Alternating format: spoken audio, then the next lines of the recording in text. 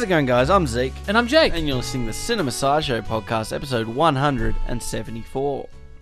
I was thinking about this yesterday. Yes? It felt not long ago we did 150.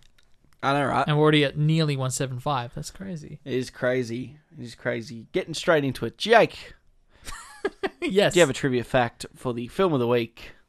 I do. For of course, Toy Story. The original Toy Story from 1990. A story about toys. A story about toys. They really fought hard about that title over at Pixar, which is quite funny. But, you know, in regards to Pixar, it's not so much a trivia fact, but more so, Zeke, a film recommendation, if anything. Now, I talked about this film way back on episode 25. So we're going way back into the blind spotting days with Jesse Newell as our guest star, where I talked about having seen the documentary The Pixar Story, which is now much more easily available. It's on Disney+. You can go watch it. But what I found really special about this documentary, it actually has the archival footage, the moment when the producers, they got the green light, they got the word from Disney to make a feature film, the very first CG-animated feature film ever. And particularly Ralph Gudenheim, I believe his name is, one of the producers, walks into the Pixar office and says, or announces to everyone, we're making a film. And it's like that moment in time, considering how important Pixar is to the landscape of animation and cinema, especially in the 90s, which is the decade we're covering in this it is. In this countdown for the decade. So I think it's really cool that that's captured on camera. So that's my trivia/film recommendation, is to watch the Pixar Story on Disney+. What about you, Zeke? What's your trivia fact for me? To sort of build on your point, Jake, and give credit to the animation team, which was revolutionary with this film, as we'll talk about in the second half of the show. Yeah. Fun little fact about the animation team perfected the movement of the toy soldiers by nailing a pair of sneakers to a sheet of wood and trying to walk around in them. That's brilliant. Sort of a life imitating art, but you know, we've sort of seen that over, you know, obviously in especially news with like the new Avatar 2 trailer coming out in the last week. That dropped like minutes after our last week's episode release, and I was like, damn it. We can talk about it then. So we can talk about it a bit in this show. Yeah. But it's obviously that, and talking about the whole motion capture and stuff, and this is obviously very primordial motion capture, talking about putting a couple of sneakers together and sort of understanding how that movement would work, which, to be fair, is probably one of the more entertaining parts of the film we're going to be talking about. At least it's quite a fun little bit. I've always loved that scene with the toy soldiers. Toy soldiers doing the reconnaissance. I think that's actually the first scene they fully animated for the film. So there you go. Probably, you know, it's one of, if not my highlight scene. So, oh, there you go. We're jumping right in. But Zeke, I have a question for you. Yeah. The poster behind you, 1,100 films you must watch at least once in your lifetime. Is Toy Story on that poster? Yeah. It is. Of course it is. The big question is, Jake, how many of those Toy Stories are on the poster behind me? That's a good question. Are worthy of being on the poster behind me? Oh, you know, it's tough because the last time I watched all the Toy Stories was right before 4 came out. And we did Toy Story 4 around that episode 25, 23 period. And I think they work so well together as a collective. It's hard for me to tell you what my favorite is. Maybe the third would be my favorite. I'm not too sure, but I'm curious how many they would actually put on there. Now, I know Toy Story 4 is not on there. The poster only goes to 2018. We'll get the answer in the second half of the show.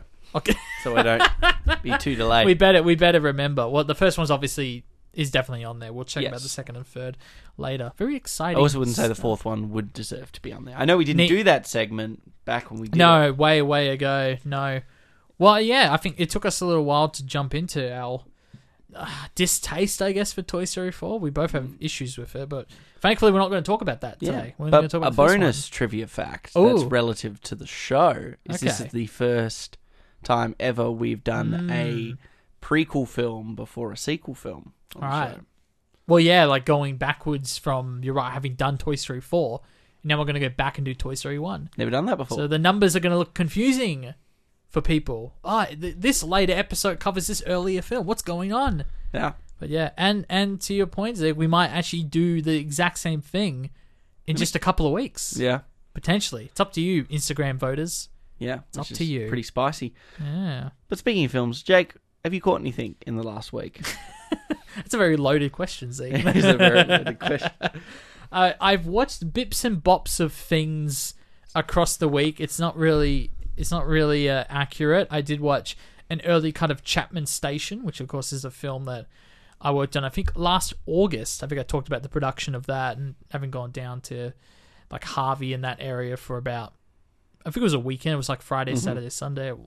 I did the Monday too, but doing BTS for them down there. But that was, it was really fun, intense production. I was very sick during it, but I saw Andy the other day and we watched it in his home theater, the early cut, and it's shaping up really well. So I'm very excited about that.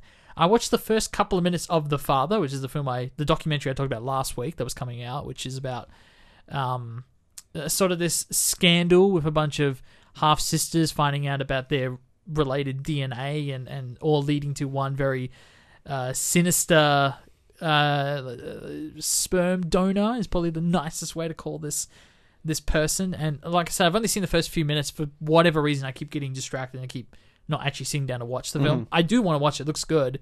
A lot of reenactments, which I'm like, okay, we'll see. I'm kind of 50-50 on the reenactment heavy docos, but I will get to that. The other one I've seen bits and bops of is The Staircase. So I think that's a new binge show with Toni Collette. And now, for those who don't know, it sort of follows the mysterious death of Catherine Peterson and the suspicion of her husband, Michael Peterson. But I know Colin Firth. Colin Firth plays him, and he is wow. Like I haven't seen the mannerisms of this particular person. I know there's a documentary, I think, on Netflix about the real life situation. He actually had a real documentary crew following him during like the lead up to the trial and all of this stuff. But from what I saw, bits of it, he's fantastic, and Toni Collette's fantastic, and it looks really great.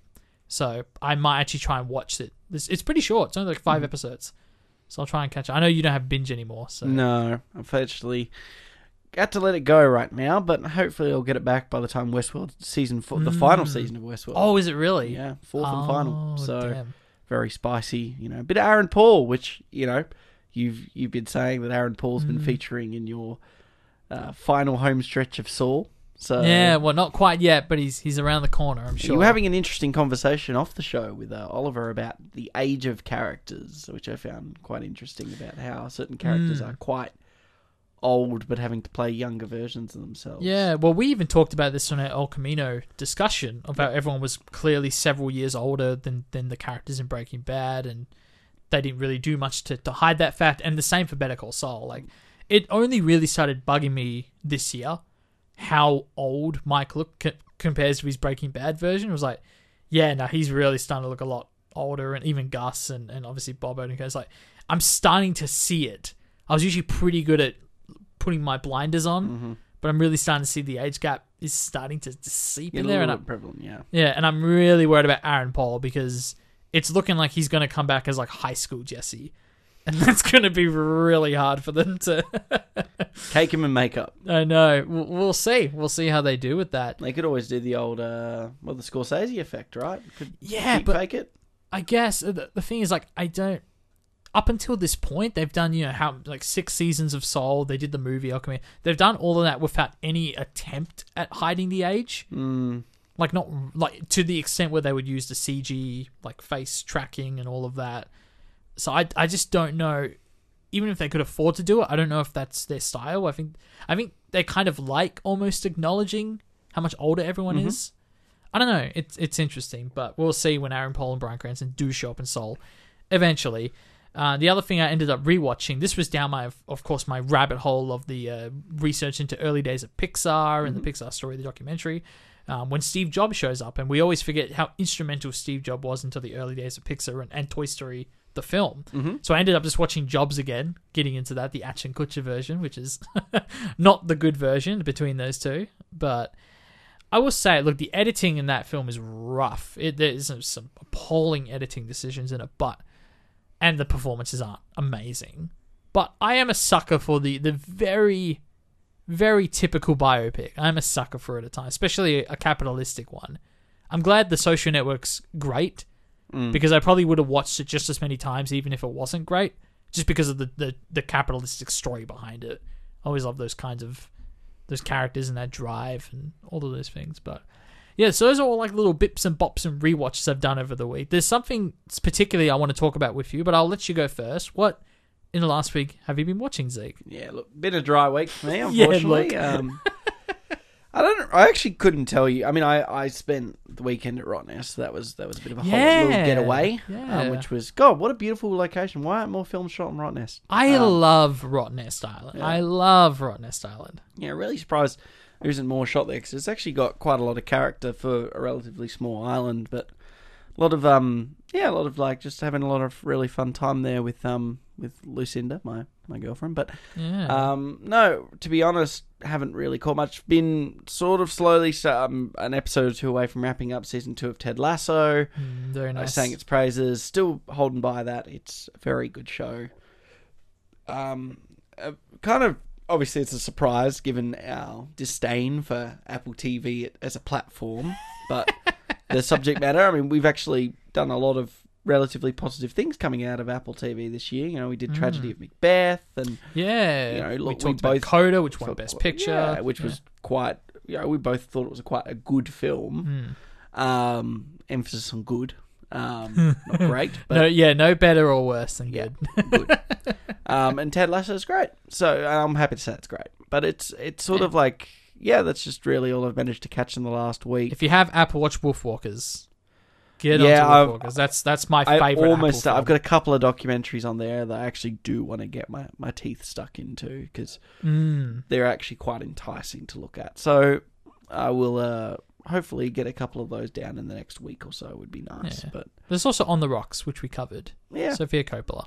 Adequate film. Yeah, that was early days. That was very. We saw that in the theater. It was like a launch film. That was. It was one of their first. Yeah. Yeah. So there we go. But that's all I've got for this week. So yeah, that's fair enough. Well, I have a pitch for us, Zeke. Okay. As opposed to our usual career update. Yes. I will talk about the last thing that I guess we sort of watched tangentially. I've got here.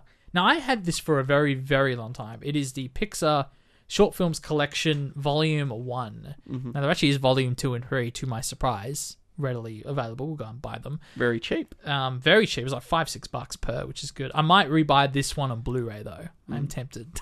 we all know my... That's right. You can just add it to the donation pile. That is true. Yeah. I mean, hey, it did well. We're playing it at the tab, and people were like, hey, look, it's Pixar, and... Yeah, and it's sort of like actually kind of the perfect thing to have there because it's like short little stints. Very visual storytelling for a lot of it, No, absolutely. So what this encompasses, this DVD I'm holding, is a lot of the early short films that Pixar did, a lot of the ones they made prior to Toy Story, a lot of the ones they made after Toy Story. It ends with Lifted, which is the short film that played ahead of Ratatouille. So we're talking like 90... Oh, God, when did the first one go? Like 1984 through to 2007. So it's actually, that's quite a long time. There's over 2 decades of short films. Yeah. But I figured it would be fun for us on this Toy Story podcast to go through a lot of the ones because we have very fond memories of these short films. Some early that played day Pixars, early day Pixars that either played in front of the movie at the theater, which we have to talk about that to some extent. How Pixar revolutionized, or really not revolutionized. Maybe they revolutionized a lot of things. But this idea of like expecting the short film before the feature.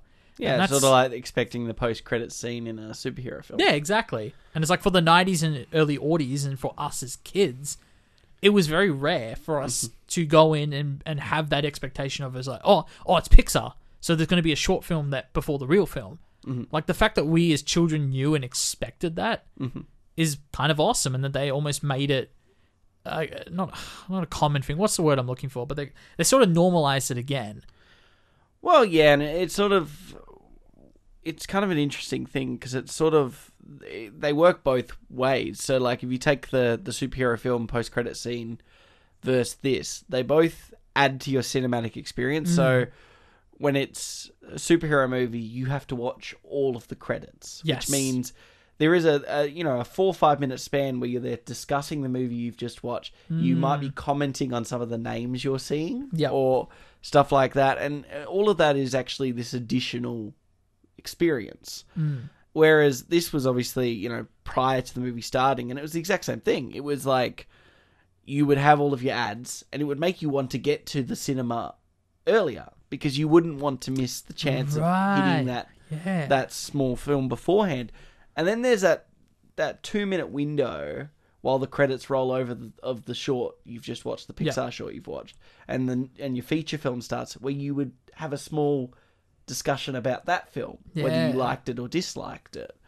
And that's kind of interesting in its own right, because that also it becomes that iconic, that tropic nature, that part of the experience, which just sort of adds, and it feels like it's like everything. It's like that little bit of satisfaction. It feels like you're paying for a little bit extra, or it's making you want to go watch. Sometimes people would go watch the feature film again just to see the short again. And it's like another sort of it's a gimmick. Yeah, it's probably a little bit of a gimmick. It's their signature, you know. And I think it went a huge way into establishing Pixar's like their brand and I guess their style. Mm-hmm. And the creative freedom, I guess, that they represent. Yeah, and we could talk about little comments that you were making while watching. We watched it while I was working at the tavern. So we just had it playing, and like we said, they're very visual, small things. So they get a bit more elaborate as you get into the like post-feature short films. Yeah, like the Mater and what's it called? Mater and the Ghost Light.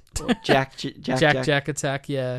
And it's sort of like one of those things. It's like because we have in our my place of work, I created a Blockbuster corner where people could donate their DVDs, and we could watch them at work. But it's partly for the people that work there because we have very quiet times. But it's honestly one of those things where it's like really cool to kind of have a movie playing, and people like just walk by and watch a scene here, watch a scene there, and from different films. And this was really kind of cool to do because we were sitting there kind of talking about the evolution of visual storytelling.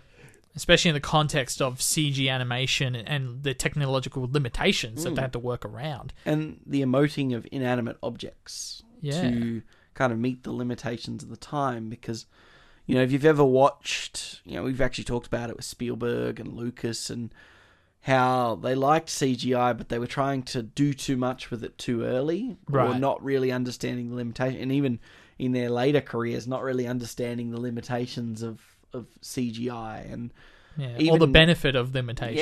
And exactly grounding your camera. It's sort of like that. Honestly, even now, and it's kind of great we're talking about this in line with Avatar 2's trailer dropping because it's one of those things where it's like you need to understand that this technology is great and we've made astronomical leaps in 30 years, but there's still limitations now. It's like first things that spring to mind are like, Moff Tarkin in Rogue One. It's like, I love Rogue One and I love what they did with him, but did he need to be in the whole movie? Probably not, because Ben, you've got like they overuse it to the point where you start to look at just a little too much, and you're like, doesn't look as real as I first thought it looked. Yeah. And it ages, too. It ages a lot faster, and I think in that example as well, it felt too showy, like, look what we can do, as opposed to using the limitations of technology and letting that enforce the creativity. Like in that situation, because it's obviously like live action people, so people that are alive and people that aren't, and trying to mesh the two, and just overstaying the welcome. It's even like, you could argue to some extent, why didn't with Scorsese's Irishman, why didn't he just cast younger Joe Pesci's and stuff? Like, what's the point of the deep fake there? Because it's a considerable length of the film, enough to be like, look at it and go, well, that just doesn't look real at all. And it actually detracts from the film he's trying to talk about. I know for that specific example, it was very clear because Scorsese just wanted to work with them. Yeah. Yeah, and part of the allure was like they're going to do the whole film. It's not going to cut back and forth. But to your point, I've heard a lot of people say that was distracting and that they almost would have preferred just have different actors come in. Yeah. And I get it and not get it because it's like they all, career-wise, moved on the same trajectory, got famous kind of off the same sort of films and working together. So there's that meta-narrative going on, but it's like what Pixar did in those early days is, we watched like that first short. So the very first one, it's called The Adventures of Andre and Wally B. So it's literally, I don't know what it's obviously a bee chasing him, but what is Andre, a creature or a humanoid? I actually can't even remember. And there's a lot of facial animation stuff, and we, you start to see, there's not a lot of, it very much just feels like an animation for animation's sake, and the visual storytelling doesn't come in for another couple of years, where we start to, but, it's through the Pixar lamp. It's through the lamp that we actually start to see storytelling, like you were commenting, like with inanimate objects. Yeah, and giving them like poses and postures without the face to have them emote, and you should find things cute and sad, and to have those emotions with lamps, but to animate them in such a way that we recognize the emotions that they're feeling. Mm-hmm. And then you're right, the fact that it gets more ambitious as we go on, and you look at stuff like, so obviously that was Luxo Jr., that's the one I'm referring to there. Red Streams, Ting Toy, Knick Knack. So those are where they start bringing in more like the toys with facial recognition, and they start playing with other things. Like I think Knick Knack, that's the one with like the snow globe. Mm-hmm. So I think that's sort of the technical advancement they're doing there. I'm looking at my notes now. So Tin Toy includes, and that's sort of the big inspiration for Toy Story, is the one-man band toy getting chased by a very creepy-looking baby. Very creepy. But it's like that's when they start, instead of just having like a single frame and then models like moving and animating within the frame, they start cutting around the room. Oh, let's do this cut, let's do this cut. And even experimenting with sound, like the fact that he has like all these instruments attached to him, and now you're adding all this extra landscape. So you can see them slowly like making things harder for themselves. And then it comes to like, by the time you get to what's it called? A Griggs game, is it? Jerry's game? Jerry's game. Which is, we're starting to see, now we're starting to put that story element in there and starting to mix in some serious visual comedy. And for Jerry's game, we're actually starting to see human animation. Yes. Which is a big step. Like, you're starting to actually see human characters, and obviously by the time we move around into 2004 with The Incredibles, or even I would take that to, because it's still under the comic book mantra, so it still gets away with a little bit of not as much human realism. The Incredibles. Yeah. Yeah, exactly. They're finally doing like real human characters in the feature length, and then Jack Attack obviously carries that on. But you're right, there's still an element of stylism there because they are superheroes. Yeah, and it does that. It only really when you get to, honestly, Ratatouille is or like where you start to see more, at least closer to the photorealism human. Like they almost start to create what the Pixar human looks like, and that's what I mean by realism. So, because then by the time we get into like that second and third wave of Pixar films, like the Inside Outs and such like that, we now have what the quintessential Pixar human being looks like. Yeah, they still start to look a little, especially the last few films, like we've talked about Soul and Luca and Turning Red and that, and it's starting to become sort of distracting how similar the humans look. Yeah, because it's almost a continuous aesthetic. Yeah, which it's fine. It's Pixar's choice to have that continuous. Yeah, and aesthetic, the creativity gets facilitated into the realms of fiction more than what a human looks like. But I think that's almost like what part of the charm is of early Pixar with these shorts and the features is having characters that are the plastic dolls instead of humanoid structure with skin and hair and those molecules and realistic looking cloth and fur. Obviously not Monsters Inc. is fur, but then you get those unique, interesting character designs. Then now so many of their films are just humans. It's like, they all kind of look the same now. Yeah, and especially when you compare it to like early main humor characters, like, I mean, Linguini was probably nothing too special, but then if you look at Carl from Up, who's got that distinctive box head, or like with the ridiculous chin, like it's like a very loud and boisterous male lead, and even like those sort of ones you can start to see, or even in WALL-E, how all the humans are basically just balloon men. Yeah, but then that also serves the story. Yeah. So I think there is definitely a very clear shift with Pixar, and I think the golden age is definitely in this early like 90s through to the 80s or the 2000s. Well, I think the perfect age is 2006 to 2010. When they've hit the true peak of gorgeous animation meets powerful storytelling meets like insurmountably like emotional films, like having all like ticking the emotional resonance meets artistry meets powerful story sort of really cultivates in that 06 to 11 or I mean for me it's definitely Ratatouille, WALL-E, Up and Toy Story 3, like those four, which I think that would be 07 to 2010. That's insane. 4 years. Yeah. 4 like masterpiece films. Yeah. And you're right. It's that final combination of like beautiful, great storytelling with the animation and the heartfelt and the artistry, especially of like WALL-E, for example. Like, it's just unbelievable how they hit the stride there. And a lot of people would argue their stride was even earlier than that. Which, yeah, look, I mean, I think those are excellent. Obviously, some people aren't a huge fan of The Bug's Life or Cars. Personally, I don't really get whether. Well, we were talking about how Cars is. Maybe Cars, like, I always thought Cars and The Bug's Life were sort of lateral steps in the sense that they weren't taking that, like, really, they were just sort of still trying to work out how to create that emotional resonance. But I would argue, I mean, I would probably say you could even push back to maybe Incredibles through to Toy Story 3. And then, you've got Cars in the middle there, and Toy Story... Is Toy Story 2 in the middle of that? No, that's like 99. That's pretty early. So, yeah, like... But Cars, I actually reckon, has got a pretty good story. It's a bit more simplish compared to the other ones. Sure. But it's a good movie. Like, it's not a bad movie. Yeah, I think you're right. I think the standard is just set so ridiculously high that people just like... they like to point it as the black sheep. Yeah. And it's like, nah, Cars is still great.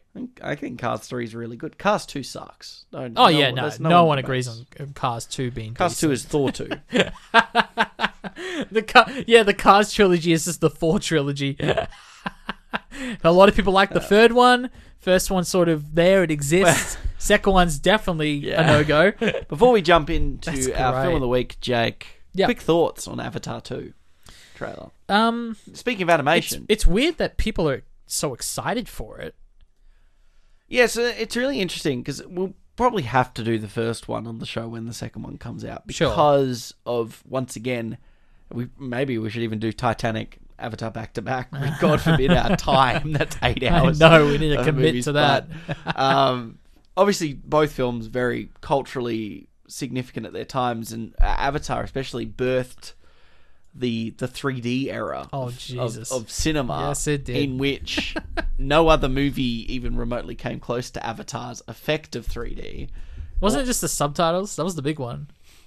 No, Avatar was really proficient. Okay. I just remember the subtitles really sticking out in 3D. So Avatar was the only film in that whole 5-year stint where it was in, like, where the movie was explicitly designed with 3D in mind. Okay, yep. It wasn't like, it was like when Lucas re-released all the Star Wars movies in 3D. They released Toy Story 1 and 2 in 3D. But none of them were actually designed for it. Yeah. So none of them had it was just ended up being an excuse to get your eyes hurting for 2 hours. Avatar was the first and only film that you could watch that you were like, whoa, this is what cinema could be. But It's like this movie spent millions upon millions of dollars designing it to be like that. Honestly, it's like something like Shrek 4D when they had that thing at Universal. Where it's like this gimmicky, but it's an animation explicitly designed to get that effect. It's a film made for that effect, yeah. And the thing with Avatar, it's like, I don't know if anyone's watched it in 2D, but it's not an interesting film. It's like nearly 3 hours, and look, I would love to give it a watch, honestly, before watching the second one. I've only seen Avatar the one time in cinemas as a child. And you're just like, this movie's interesting enough, I guess. Like, it's cool.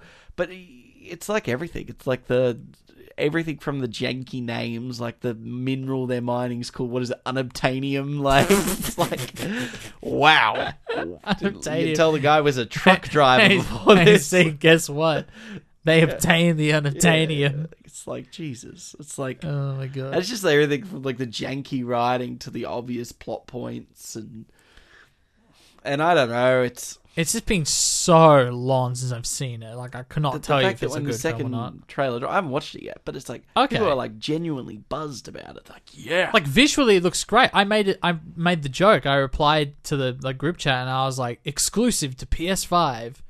Like, it looks like you're watching a game trailer because it's like, look how pretty it looks. Yeah. Looks like Horizon Forbidden West. It's like, cool. I don't know what the story is.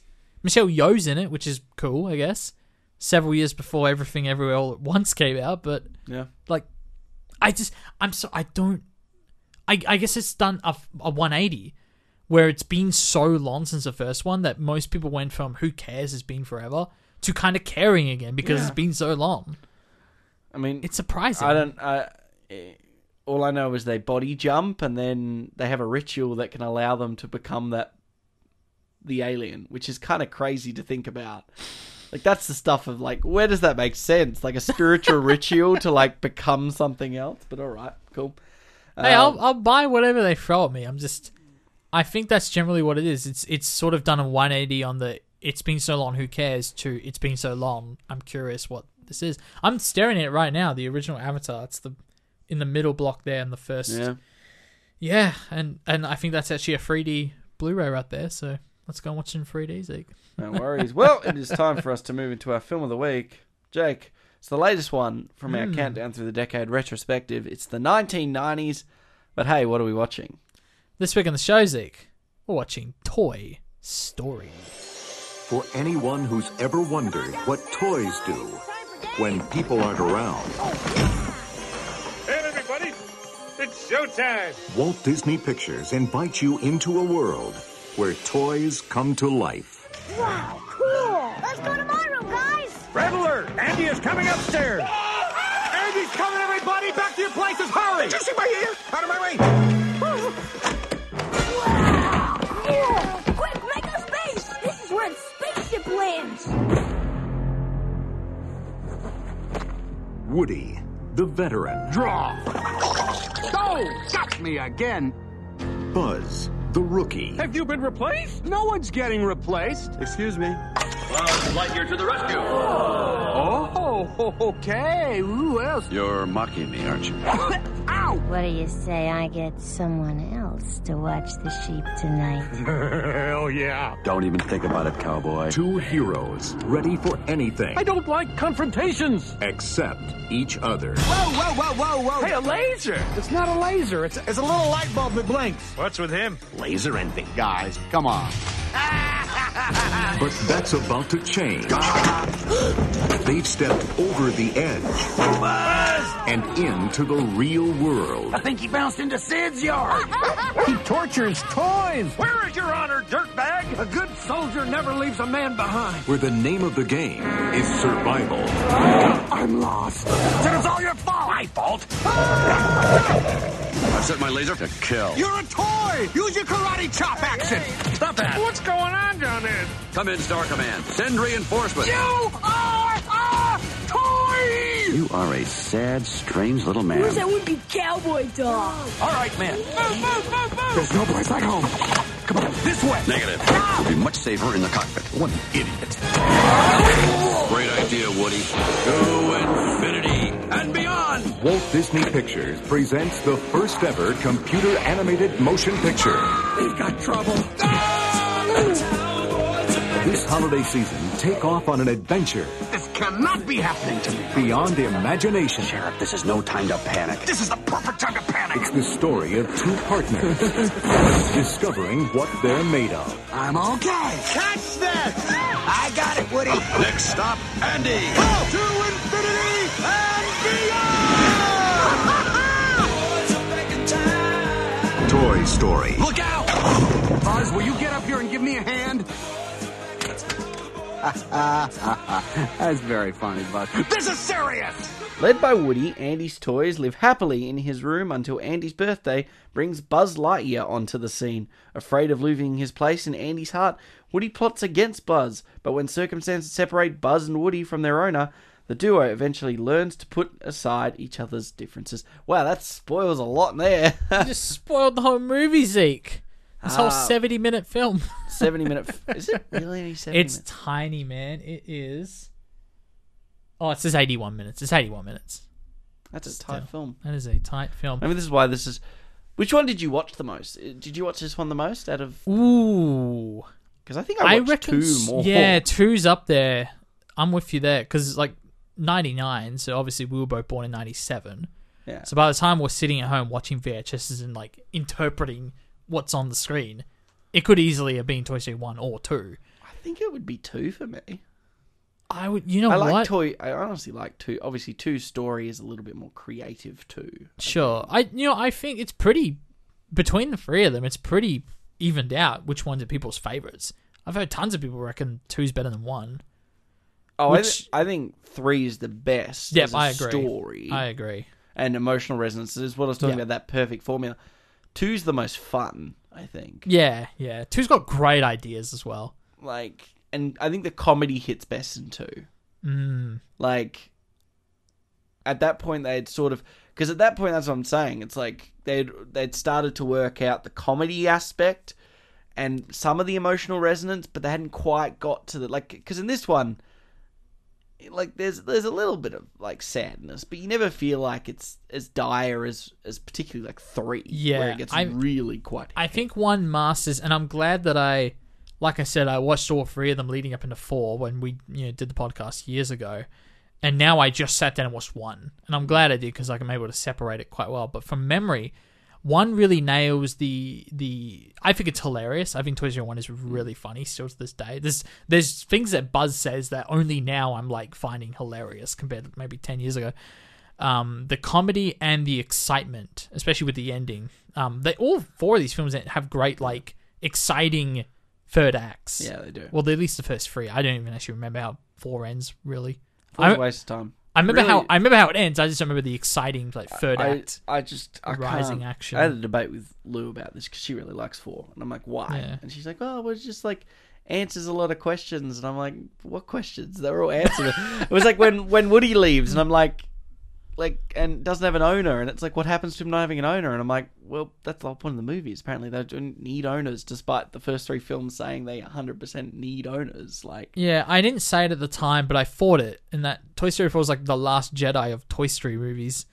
In that you almost feel a little betrayed by the protagonist, by the legacy character. In I think Woody. it's big things like I love them, Last Jedi, but it's the passive aggressivism that's in 4. Like this franchise that was seemingly untouched by the money machine of Disney had now been course corrected to do so because of these first 3 films that really feel like they are pure, authentic Pixar voice by themselves. Yep. Whereas the 4th one definitely feels like the Disney corporate hand has come and desensitized aspects of it because it's like even the jokes and the comparative jokes.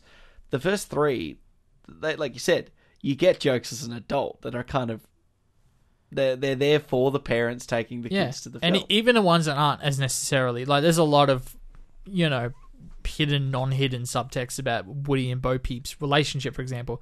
But like, even the not so crude jokes, just jokes that are so like witty under the surface, like even like the Picasso joke, you uncultured swine, like you're not going to understand that as a 7-year-old. And while it's not necessarily a crude joke, the older you get, you kind of understand there's references and find it funny, and some of the stuff Buzz says. Exactly. Or it's like you take the second one where it's like there's this man-child man collecting collecting toys it's from like me with DVDs. But it's like you you sort of laugh as a kid because he's dressing up in a chook suit. That's his career, but now you watch as an adult and you're like, he's a sad collector who's obsessed with like it's that double falls asleep with the cheese puff things on his hand. And you're like you really are like this, like it's almost like in that scene. I know we're not talking about 2 so much, but it's like it's a 90s film too, so I can although not on the poster. 2 and 3 not on the poster. We checked. Crazy.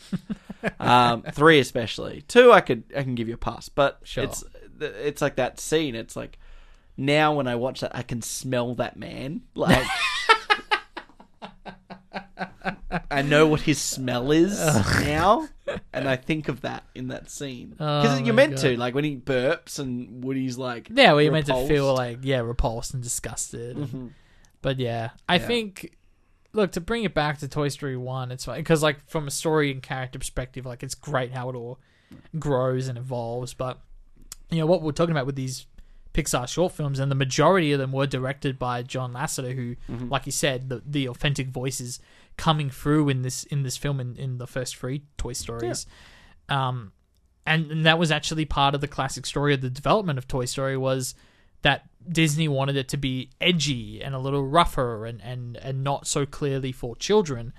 And it was almost a disaster when they brought in the storyboards and they almost shut down production. They pretty much had to redo the film from scratch to make it a bit more likable to make it a bit more like Pixar's voice in terms of what they wanted to say with this story. And I think at the end of the day, I think it's a combination of that.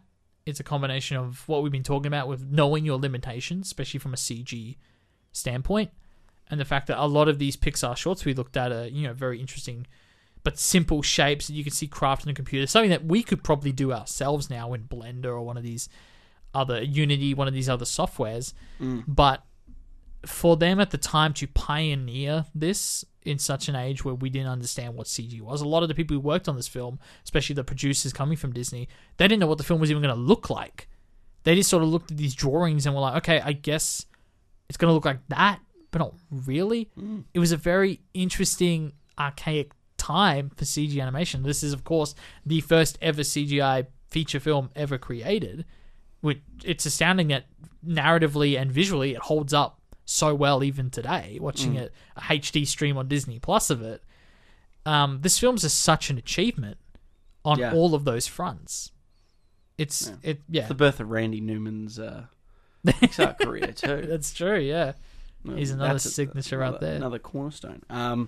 No, I 100% agree. And it's sort of interesting when you think of casting, because I think that's a really... Yes. We got to talk about how Tom Hanks and Tim Allen are in this. And obviously, at the time, it's, particularly for Tom Hanks, this is really his stardom years, the years that skyrocket him into Hollywood. And he sort of talks about, he actually recorded his lines for Woody in 93, which is... Wow, yeah. That predates Forrest Gump and that. Well, they're probably around the time. Well, this is the thing. So he did it. He said he was between movies like Sleepless in Seattle and another film. If I checked I'm going to double check on the two. But before Philadelphia and Forrest Gump, which are far more heavy. Well, obviously Forrest Gump has comic parts, but it is a heavier film. Sure, it's a bit more of a drama. It is more a drama than anything else. And Philadelphia is a very heavy film. And it's sort of interesting to think about because, when you're... Sleepless in Seattle and A League of Their Own were the two. So much lighter films. And obviously he said it's because he wanted to do the lines in that comedic framework rather than jumping back and forth subject matter-wise. But it's sort of a pretty amazing time to pick up someone like that because now, obviously, the film comes out in 95... You've seen at this point Sleepless in Seattle and Forrest Gump, so it's kind of a change. Who Tom Hanks is, and it is that who Tim Allen is. For the sort of underdog story that Pixar are told in their light, to get those stars, to get Randy Newman to do your score, those are huge gets for your small little, essentially experiment. Imagine hearing today. I mean, we still get things like that. We have the Loving Vincent, it's a bit of an experimental film in that regards. I guess you still get your anthologies every now and then, but it's very rare for us to get films on our screens that are just completely new mediums, completely new experiences. And this was one in the 90s. And I remember talking to Mum, I wasn't born yet when it played, but she obviously took my older brother to see it. And I remember her talking about watching this film being like, I've never seen anything like this before. How revolutionary for the time it was. So for an experimental film of this magnitude to get stars like Tom Hanks and Tim Allen to do this film. Yeah, well, you got Tim Allen, is an established comedian at this point, and he's just come off the success of Santa Claus.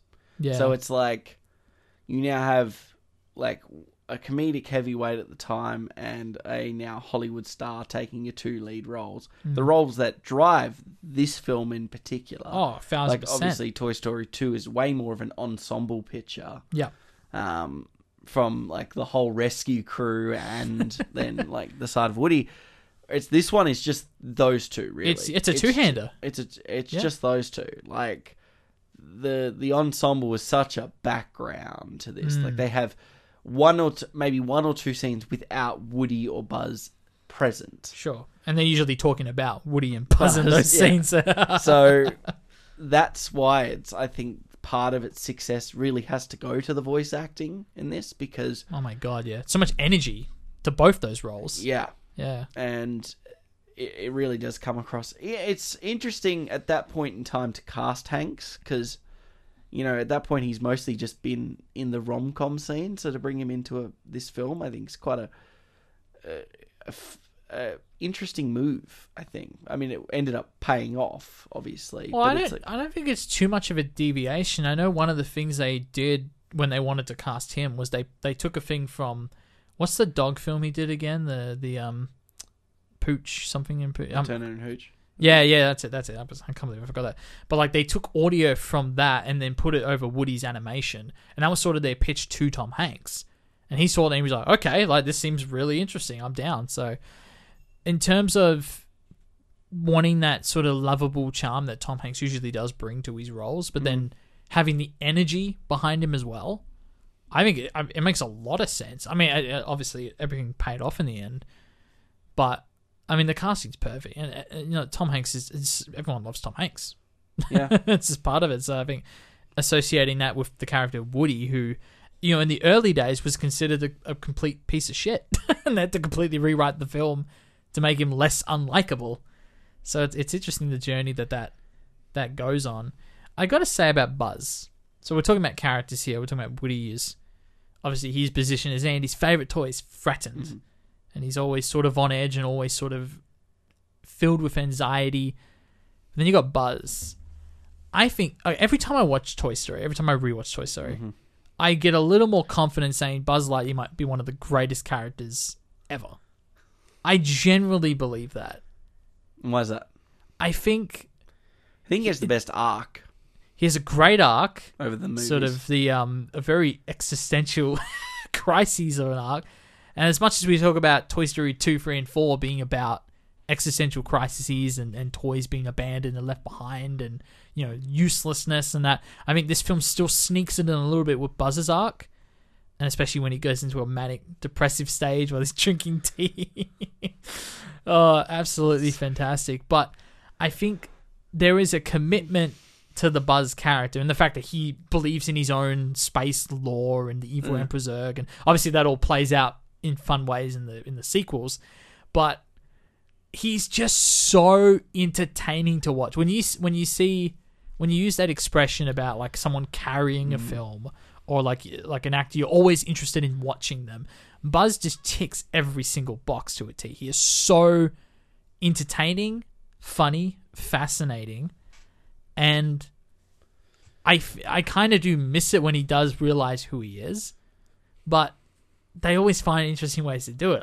The Spanish Buzz in the third film. I was going to say, and then Factory Reset, yeah, like in that third film or in the second one when like he gets doppelganged, so like, and there's that very awesome, like funny moment where he just pops his like helmet off, and then like, the other Chogi just staring at him like with just pure disdain and disappointment.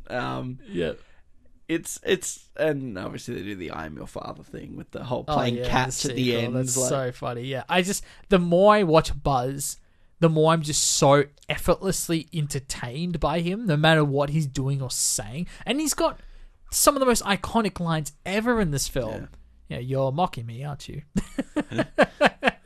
Or even the sad, strange little man. Like, well, it's falling in style, right? It's falling with. I mean, even that's a great plan and payoff how they say each other's lines by the end. But just watching Buzz on screen is like so entertaining and so fun. He's one of the greatest characters. He truly just is.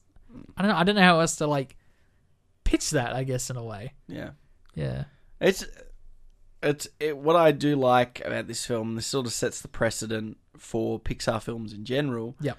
But I reckon, honestly, this film upwards to that 2011 slot especially sets up the sinister villain, which or the sinister antagonist, which Toy Story has probably one. Well, I reckon all the Toy Story, at least the first three, have pretty sinister villains, especially 1 and 3. Yeah. But Sid is sort of like the most absolute villain in all of Pixar lore, right? Because there's nothing likable about him. Between him and like probably Hopper are the two that are like, there's no redeeming aspect to either of them. Yeah. And they both get pretty dire endings when you think about it. Like, he might be scarred for life, Sid. And that's so funny that like obviously they do that little callback in the third one where he's got like he picks up lots of Hug and Bear. And he's the trash man. and he seems normal. Like, they almost had to correct it because they were like, for 15, 20, or for 20 years, 25 years, people were like, oh, Sid must be completely messed up. He literally saw all of his toys come to life, like, break the golden rule. Yeah. Which they really never, like, address that again. The fact that these toys broke this cardinal sin of becoming animated. It's interesting because, like, yeah, that's the thing. That's like an established rule from the very go. It's like they cannot be caught out. And obviously, to defeat this villain, they have to do it. They have to call themselves out and basically spook him. It is sort of a superpower they have, is they can freak out any human they want. But what I always find funny about that is I was always under the assumption, like, it's weird now watching the films as an adult, because it never registered to me as a kid that was, like, what they were doing was kind of breaking that cardinal rule, because I always thought they would just go inanimate automatically when they knew a kid was around, but they have to actively do it.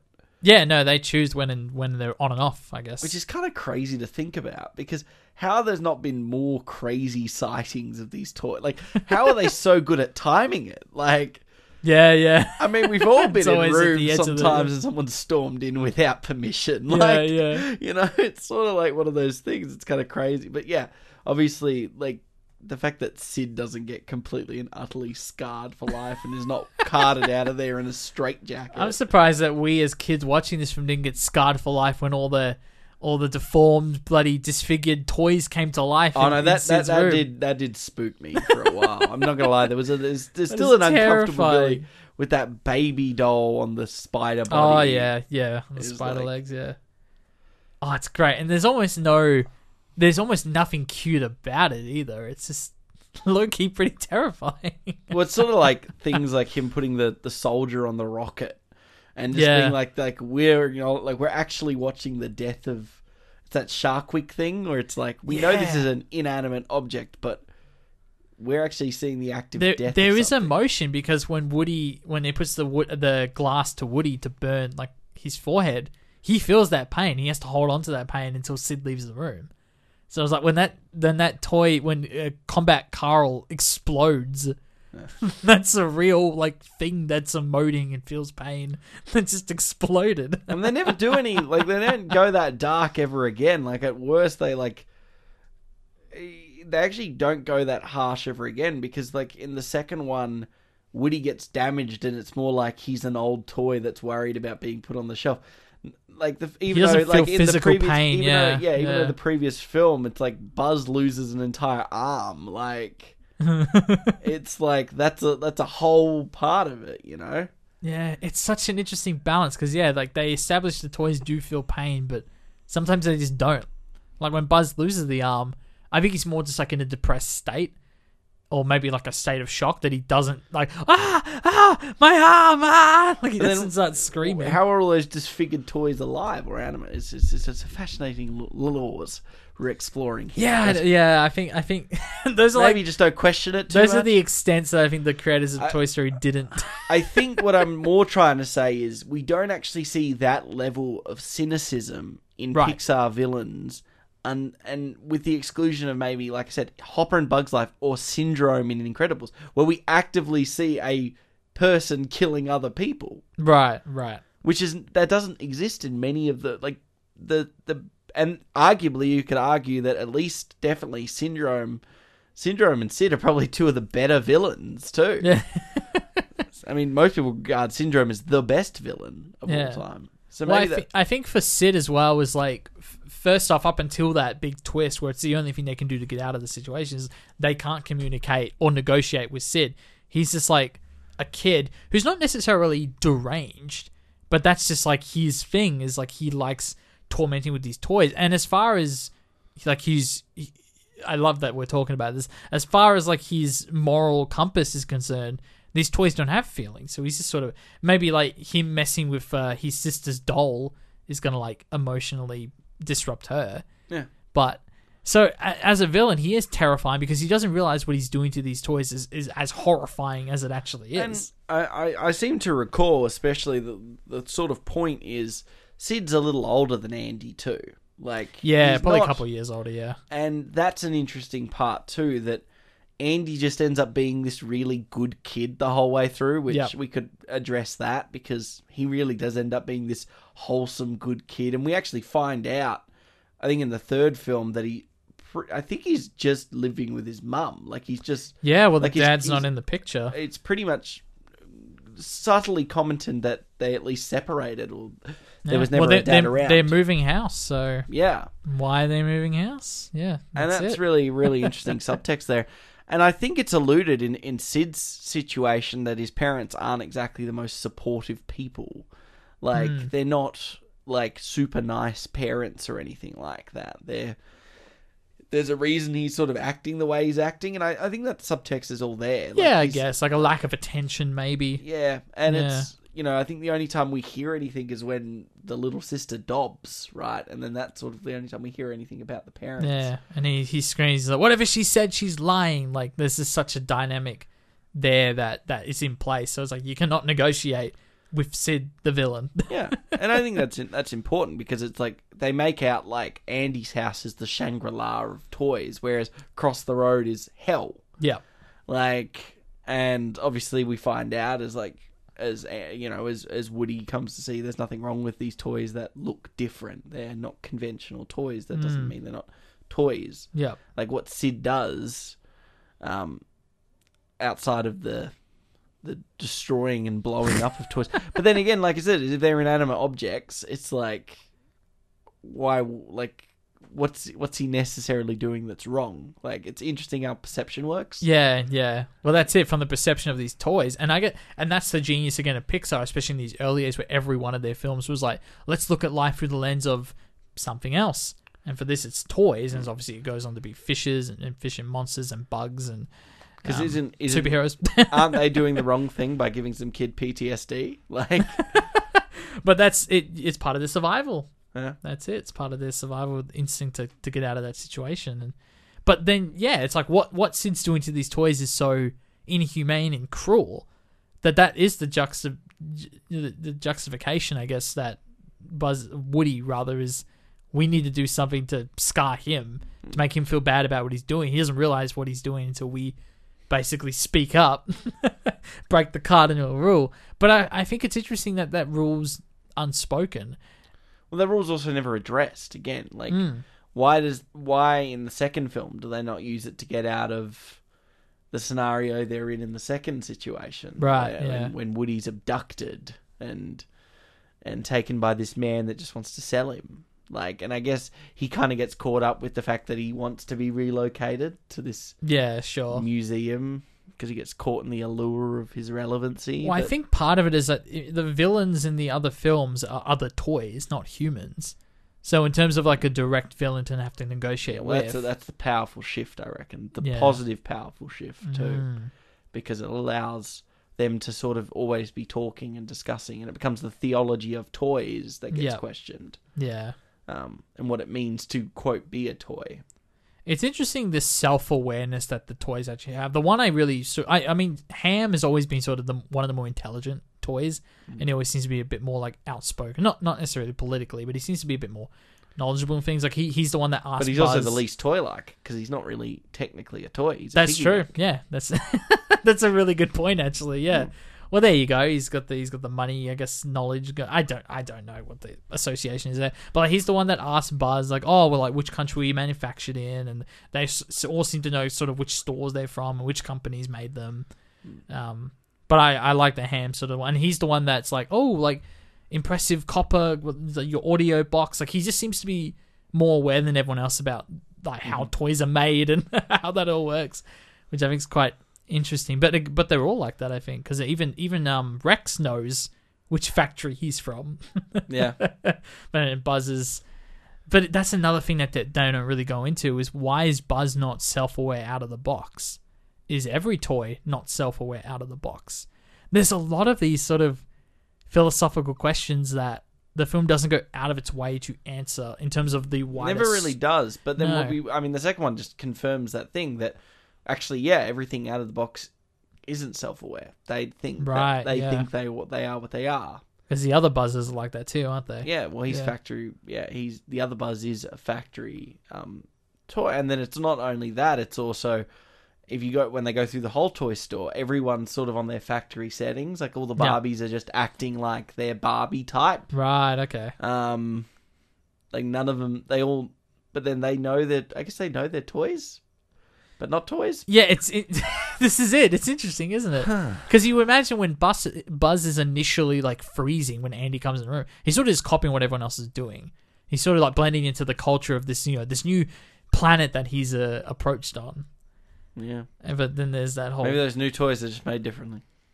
You know what? It could be. I actually generally think... I wrote this down, that the... But then you could argue the fourth one proves it too, because Forky thinks he's trash. Yeah, well, that's it. And then that's more of like, is he an abomination? He was created not in a factory, but by a kid's imagination. And there's a lot of interesting things going on there. But the one thing, in terms of the technological age, you joked about it, but... I think there's something there. They make a big point of Buzz is like technologically more advanced than all the other toys in there.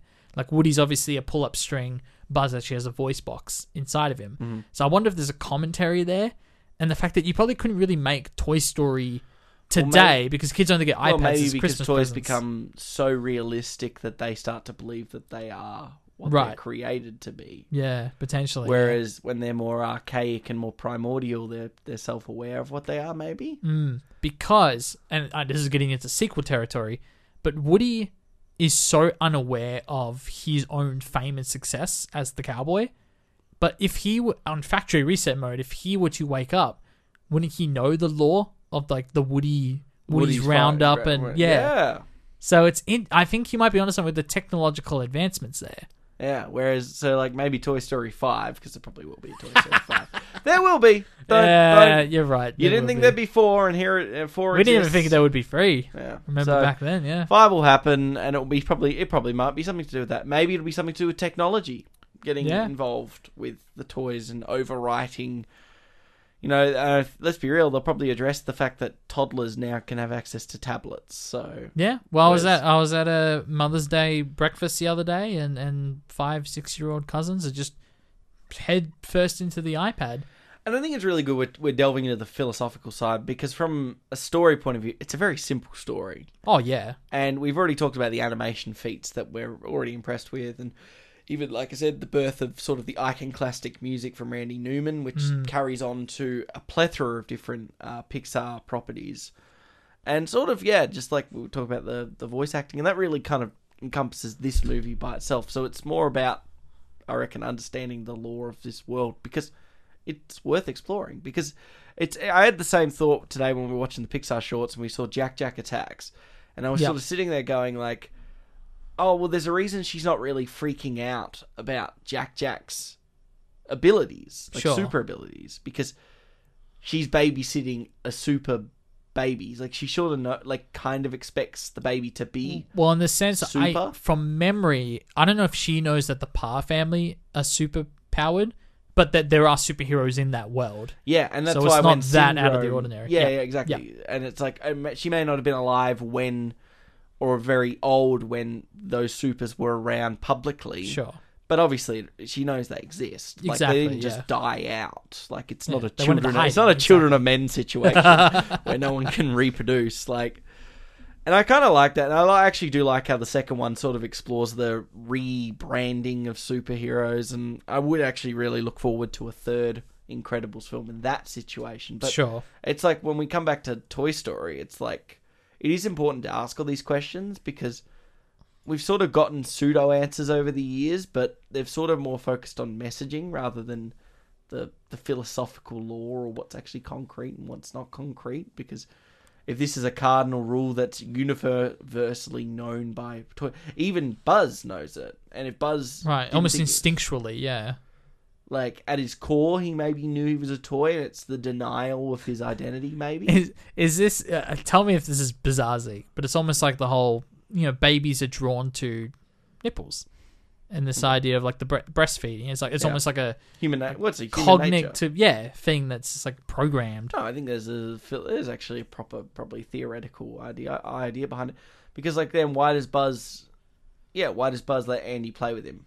Yeah, exactly. Is it because he's like scouting the world he's with by letting this giant, like... What does he say? He's like your sheriff, not Sheriff Andy, but like your your leader, Andy, inscribed his name on my foot. Like, he has that line where he acknowledges Andy as, like, the almighty leader of this planet sort of thing. I can't remember the exact line, but yeah, he sort of indoctrinates that culture very quickly as someone who's... It's fascinating because, like, you don't really see people point at these as, like, plot holes. It's almost as, like, these fascinating results of the story. Because the story we talked about, the script, it's 80 minutes, and it is so tight. It is so airtight, the script and the story, that, like, things like that, they're almost kind of fun to discuss. Yeah. It's not like we're punching down at this film for those reasons. No, we both love this film. Yeah. Oh, so it's fantastic. So it's, like, more fun to talk about. Because they start to tidy this stuff up with the years. Like, Toy Story ends up being this its best way is imperfect masterpiece. Because it's got all of these sort of problems. Like, that... But they were, like, or potential holes in the ship. But you kind of ignore them because of the feat and the entertaining side and the comedy side. And the character work is so good. Whereas when we're talking about that, the quintessential Pixar films, that 07 to 10, those 4 films particularly, they don't have the same kind of plot holes. They're tight films that poignantly discuss, like, themes and emotions acutely and accurately. Like, and you're left with no, but why is that like that? Like, and there's still that fictional aspect, like balloons lifting a house up. Like, we're not losing that essence of fascination and magic that all of these films sort of encompass, but the resonance and the emotional weight of that film is there. Or even by Incredibles, it's pretty tight. Like, everything makes sense. I think part of the lunar narrative dissonance is probably the best way to call it, is because it is animated and because it is so early in its time. And, like, I've been comparing this film a lot to Pinocchio, and in a lot of ways I feel like this is almost a sequel to Pinocchio in terms of we talked about Pinocchio last year on the show, so in that regard, number one, for the fact that the entire first act takes place in the same room. Pinocchio all takes place in basically one room for that first act, same as Toy Story. But even just those slight nods to... I talked to you off the show about the Looney Tunes effect, where characters are kind of smooshed and stretched out to a unbelievable degree. And while we did see it a little bit in the Andre and Wally B short film they did, Toy Story, with the very, very rare exceptions, like when Woody's got his, like, funny little run, like that is close to defying gravity, but quite doesn't. The other one, in terms of visual comedy, is when they're throwing... This is during the final chase in the RV. They're throwing Woody around, and bloody one of them does, like, a pile driver onto him. But all the times they hit Woody, it actually affects RC and Buzz on the other end of the street, and their car does flips and does circles, and it's like, that doesn't make sense. But it's part of that very subtle Looney Tunes nod of comedy, where it's like, let's add a little bit of slapstick here because we can get away with it because it is animation. So I think part of that dissonance comes from, it's an animated film, it's got such great character and story work that we don't question the laws of Toy Story, even though they really are, you're right, very vague and confusing, and even with 3 more sequels, not entirely explained. Did you also know the voice of Rex is Wallace Shawn from The Princess Bride? Yes, I did. I remember hearing when I was watching it. I was like, that's inconceivable. Like, yeah, no, there's some good ones. I mean, you got Don Rickles as Mr. Potato. Mr. Potato is so good. He is so funny in this film. He's an asshole, but he's so funny. In all 3. Yeah, of course. I think maybe he did the voice work for him in Toy Story. I don't remember. He passed away a little while ago now. Yeah, 2017. Okay, he probably didn't do 4 then. Yeah, I don't think he has many lines in 4. To be fair, yeah, 4 is such right. Oh no! I think 4 they reused old lines. Okay. I remember reading that. Yeah, that's icky. Yeah, I don't know how I feel about that. Yeah, but to be fair, there was quite a few. Like, Slinky was passed away. Oh, he passed away a long time. Yeah. So it's sort of one of those things where it's like, but the 4th one particularly is quite weird because there's quite a few in there that are like either I think they've passed away, and like you're just sort of like, it's such a weirdly constructed film. I'm just not a fan of 4 at all, and never was going to be a fan of 4. But Still got a relatively high grade, 4. Yeah. 3.6. So take what you will with that. But I was just having it. Yeah, that Mr. Potato Head's so funny. Oh, he's hilarious. He's clearly got like this jealousy of Woody because he's just so directly angry at him all the time. Yeah. And especially when Woody becomes jealous of Buzz, Ms. Potato is always the first person to point it out, which is great. It sort of leads me to this. This easily could have been in our trivia facts and whatnot, but it's interesting to see how many of these toys are original creations versus how many of them are recognizable brand names. And Mr. Potato is probably the most recognizable brand name, and obviously got a Mattel classic. Exactly, Mattel. And I think T-Rex's. He's also Rex's. I'm pretty sure. I think I read that Rex. It was out of commission, that particular like toy that they're referencing, so that was pretty easy for them to get the rights to that. Obviously, you got like your Etch Sketch sort of shake board. I don't know if that's general or if that's whatever. I'm not too sure. No, it is I think it is a particular brand. Etch Sketch. So the two that they struggle with. This is interesting. We mentioned Combat Carl before that they explode. That was originally meant to be G.I. Joe. And of course, because they explode him, they were like, I think it was Hasbro that owned him. They were like, nah, thank you. Now, the other one was Bo Peep was actually meant to be Barbie. Now, Mattel, who does own Barbie, basically their excuse at the time, their reasoning was that a lot of, little girls project their own personalities onto their Barbie dolls. So we don't want to, like, associate Barbie with a particular personality. Now, while that sounds like, okay, I actually kind of appreciate that on paper, why do you think Barbie's in the second film? Because this film made money. Yeah. So, I think... And they go with a very, very, pretty much exactly how you think Barbie would sound. Right, yeah. in the second film.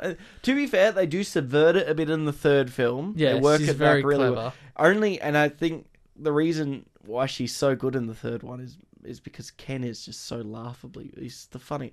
I still think he's the funniest character in all of these films. Ken and Barbie in Toy Story 3. It's just so again, good. like, on paper, that does not appeal to me especially as a kid. Yeah. I was like, I don't care about Barbie and Ken. There's a girl... They are so funny in Toy Story 3. I mean, she's funny in Toy Story 2 as well, but like... The way they move. Yeah. Oh, the animation's perfect. Their little stiffness. It's like Duke. Honestly, it's like Toy Story 4. What's the best part? It's Keanu Reeves' Duke Caboose, isn't it? It just is. It's not like him having PTSD. He can't do the jump. Oh my god. Yeah. No, I think those like ideas of just like how do we represent this toy in like a funny way. I think they always nail it. And like you said with the toy soldiers, like the fact that the animators are like sticking their shoes to like planks of wood or whatever. It's like it's just like them thinking out of the box of like, okay. Before we rig these models with bones, and most of these aren't humanoid toys, so it's like we can get really wacky with how to animate them, and there's got to be some basis into the real life toy animation, like with the toy soldiers. But you can tell they're having fun with it, especially with Barbie and Ken and the stiffness of them, and it's just they were having so much fun with this. Clearly, the one thing I was surprised. So we talked about this with Ollie a little bit before we started this show, but how. We were talking about how good Toy Story holds up aesthetically and in terms of the animation. And he was talking about how as much as he loves Ice Age, that film doesn't hold up nearly as well. And it's actually several years more recent than Toy Story. Mm. And I think part of the reason we were talking about it again is like this idea that Pixar knew their limitations, cloth, hair, skin, that's going to be tough. Let's make our prime characters plastic toys. Even like the hair is just like a plastic reflective model. But that being said, when I went back into Toy Story, we both watched it this past weekend, I was surprised at how often we get good looks at human characters. We get good looks at Andy and his mum, at Sid's sister, the pizza driver. Like, we get really good looks at all of these characters. I thought they were going to go the E.T. route of, chop off the heads, always frame low, never get a good look at a human. I was shocked at how often we see humans, and they don't look that bad. I'll say probably the dog. Yeah. I reckon the dog ages probably it's a very rough running animation that the dog has. But oh my god. I just kind of like laughed out of disbelief when obviously they lead Sid's dog outside so they can kind of escape into the backyard. But how, like, resolving that issue, and then when they get into the back of the moving van or the moving truck, and the dog comes back because he's at the front, and he's like little knowing stare down of like, there you are, I'm going to get you. Like, it was just such disbelief of, oh my God, what a clever little trick story-wise to bring the dog back in as a mode of danger. Like, just so, I don't know, excellent. Pretty great. Yeah. Well, Jake, I think it's time for us to move into our highlight scene. Let's do it. What are you thinking? Oh, crap. I got to think of a highlight. Right. Okay, you know what? Okay, this would be my highlight scene. Okay, first off, the Buzz drinking tea and getting drunk of it is so hilarious. Yeah. It's just so funny. I need to point out one other scene, though. Okay. So, this is pretty much leaving the first act. We see Woody's this is going to be a fad. You know, it's going to phase off real quick. Andy's not going to replace me as his favorite toy. And then we get a big montage of him falling in love with Buzz and changing the bed sheets and that. Now, there's a particular cut I want to point out. Again, the genius of Pixar here, and like you said, sort of trying to do realistic motivation. The camera doesn't move in any way that it couldn't do in real life. When Andy runs into the closet and then it does like a match cut fast forward of him coming out in the Buzz homemake outfit, there is just the slightest little cut where the camera like itches slightly to the left. It's the most subtle little movement that I love that they sort of purposely left this imperfection in. They didn't leave it in. They put it in because it's animated. It's a virtual camera. They can just literally keep it there. They don't change the lighting. They don't change the framing. But they do. Just sort of replicate the imperfection of live action film. And it's so subtle. If you don't know what I'm talking about, please go back to that montage and watch it very carefully. It's just attention to detail from Pixar. Wonderful stuff. But yeah, that has to be my highlight cut, my highlight shot. Yeah, if that counts. Yeah. Well, I'm gonna throw it to a scene we haven't even talked about. Ooh, okay. I find I'm gonna pick two because you've done two, but fair enough. I do like the claw scene. My God, the claw scene's excellent. Where we get introduced, they get thrown into a hand grab machine and. That is so unrealistic that Sid gets 2 successful grabs with that machine in a row. That is so unrealistic. It's the most unrealistic part of the film. It is an entertaining scene. Yeah. But the "you are a toy" scene, I think, under the tire. We're talking about how these two play off each other. Yeah. And at this point now, they're left to just each other, and it's one of the first scenes that we get with them. It's the most honest scene they have together. Yeah. And we really get to see Tom Hanks's animated nature in full effect. And we sort of actually, in that scene, get to see part of why Woody's not as much of a dick as we think he is. And actually, it sort of starts to favour him a little bit because of how obnoxious Buzz is in that scene and how resistant. But it's a really nice back and forth between the two that actually starts to show the emotional resonance of the film about identity. And I actually think the outside silhouette of the gas station is quite powerful. Yeah. In that sequence. I like his line, "We seem to be in some gigantic refueling station." It's quite a good scene. Yeah. And the Cars parody later on is pretty funny with the two little cars. Oh, yeah. It's a bit of Cars love. One day. I know, Cars. We should do Cars and podcasts just to piss everyone off. And A Bug's Life. I don't think Cars gets all the scrutiny, like how do cars reproduce? Like, that's like the big thing. Whereas in this, that we've just poked out all these things, and everyone's like, no, but it's great though. It's like, you got to be consistent with your whole plot. To be fair, I don't think Toy Story ever talked about reproducing toys. Like, all the toys are made. No, but what I'm saying is like... Oh, you mean in general? That level of scrutiny, yet we've just pointed all these philosophical questions of, is it a cardinal rule to not be animated? And if so, why is Buzz, who thinks he's not a toy, not just walking around like the bee's knees? And I thought you meant specifically reproducing. We might be onto something. Maybe it's the evolution of a toy. I reckon it's a technological advancement of toys. Yeah. I think you're onto something there. Well, thank you for this lovely discussion, Zeke. Yeah, thanks, bud. Toy Story is currently out on Disney Plus and wide release. Everywhere. Everywhere. Speaking of both of those things, Jake, what's new to cinemas and streaming platforms this week? Man, this is a dry week, Zeke. You got a Detective Pikachu and binge. Cool. Fun film. It's a good, yeah. We did it. Made me excited for what we could do with Pokemon if someone actually if they did less of the fun Ryan Reynolds. What's with Ryan Reynolds and dad films now? It's like his new thing. He did the change up ages ago as well, where he turns into a dad. Oh, that's a bad movie. I watched that like last year. It's not a good movie. My favorite is because the poster has him with the two girls wrapped around him. When we were in the 8th grade, me and my friend Christian, we like posed in place of Ryan Reynolds in the poster. Legit, So, Adam the Project two and girls Detective around us. Pikachu are like the same film. I think he looks the same too. He's got the glasses and everything. Yeah, that's fair. But it's like one of those things. It's like such a good. It was such a good film to be like, yes, I'm really excited. Let's get a Pokemon film out of the next one. Yeah, well, I don't think they have many plans to do more of them. I don't think. Made money though. Yeah, I guess it would have. Just don't do a mystery well. thing. Like, just do like a. And the world was so believable. It actually made me legitimately excited. The visual was really interesting, wasn't it? The visuals. Because they went for a real, like, Pokemon are real. Like, they did the fur and stuff like that. Yeah, and the side, a lot of them are huge. Yeah, they actually did their realistic sizes. Yeah. It was so cool. It was very, Fascinating but the film. Pokemon battle, best part of the whole thing. Yeah, and they 3 kinda minutes of skimp the film. over it. And you're like... Yeah, that's another one we did in the 20s. Man, we're referencing a lot of really old podcasts right now. Yeah. That might have actually been between Detective Pikachu, Toy Story 4, and Blind Spotting. I think you put Thunder Road in there. We literally did those 4 like back to back to back to back. Episodes like Thunder Road 22. currently on SBS On Demand. Oh, there you go. For free. There you go. Watch it. With ads, but... Best 12 minutes ever. Oh, the short film. Oh, no, well, the feature's on there. Okay, cool. To be honest, you could probably just watch the features. The short's probably better than the feature, to be honest. Okay. I mean, I like the feature a lot. Yeah, of course. But how good is the short? Yeah, no, it's wonderful. Actually, it's the song as well.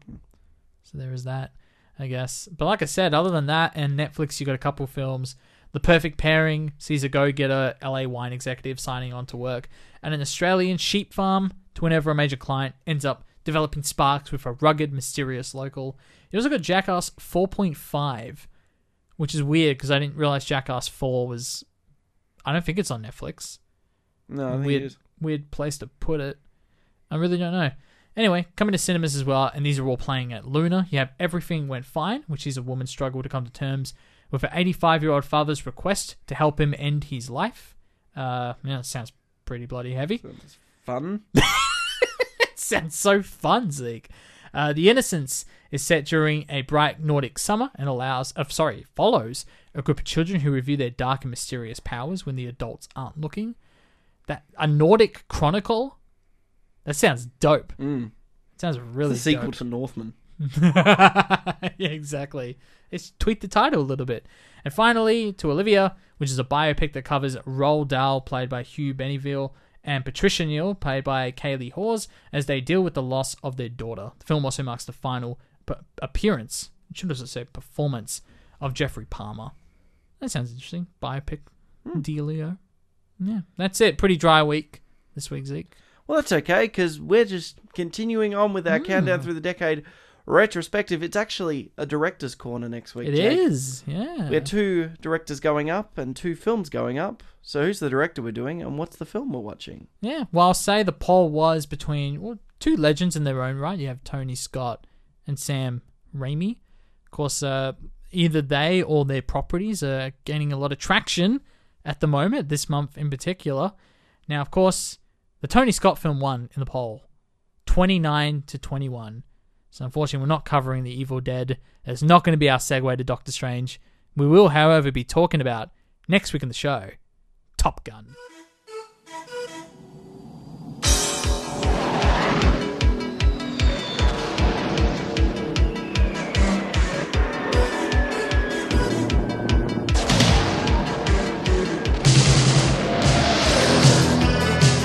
I'm gonna send you up against the best. Yes, sir. You 2 characters are going to Top Gun. I feel the need for speed. 5 weeks, you're gonna fly against the best fighter pilots in the world. You guys really are cowboys. I don't like you because you're unsafe. That's right. I am dangerous. The wild card flies by the seat of his pants. Yeah, I guess when I see something, I go right after it. It takes a lot more than just fancy flying. Gentlemen, this school is about combat. There are no points for second place. Figured it out yet? What's that? Who's the best pilot? No, I think I can figure that one out on my own.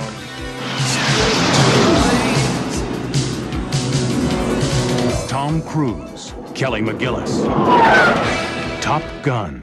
As students from the United States Navy's elite fighter weapons school compete to be best in the class, one daring young pilot learns a few things from a civilian instructor that are not taught in the classroom.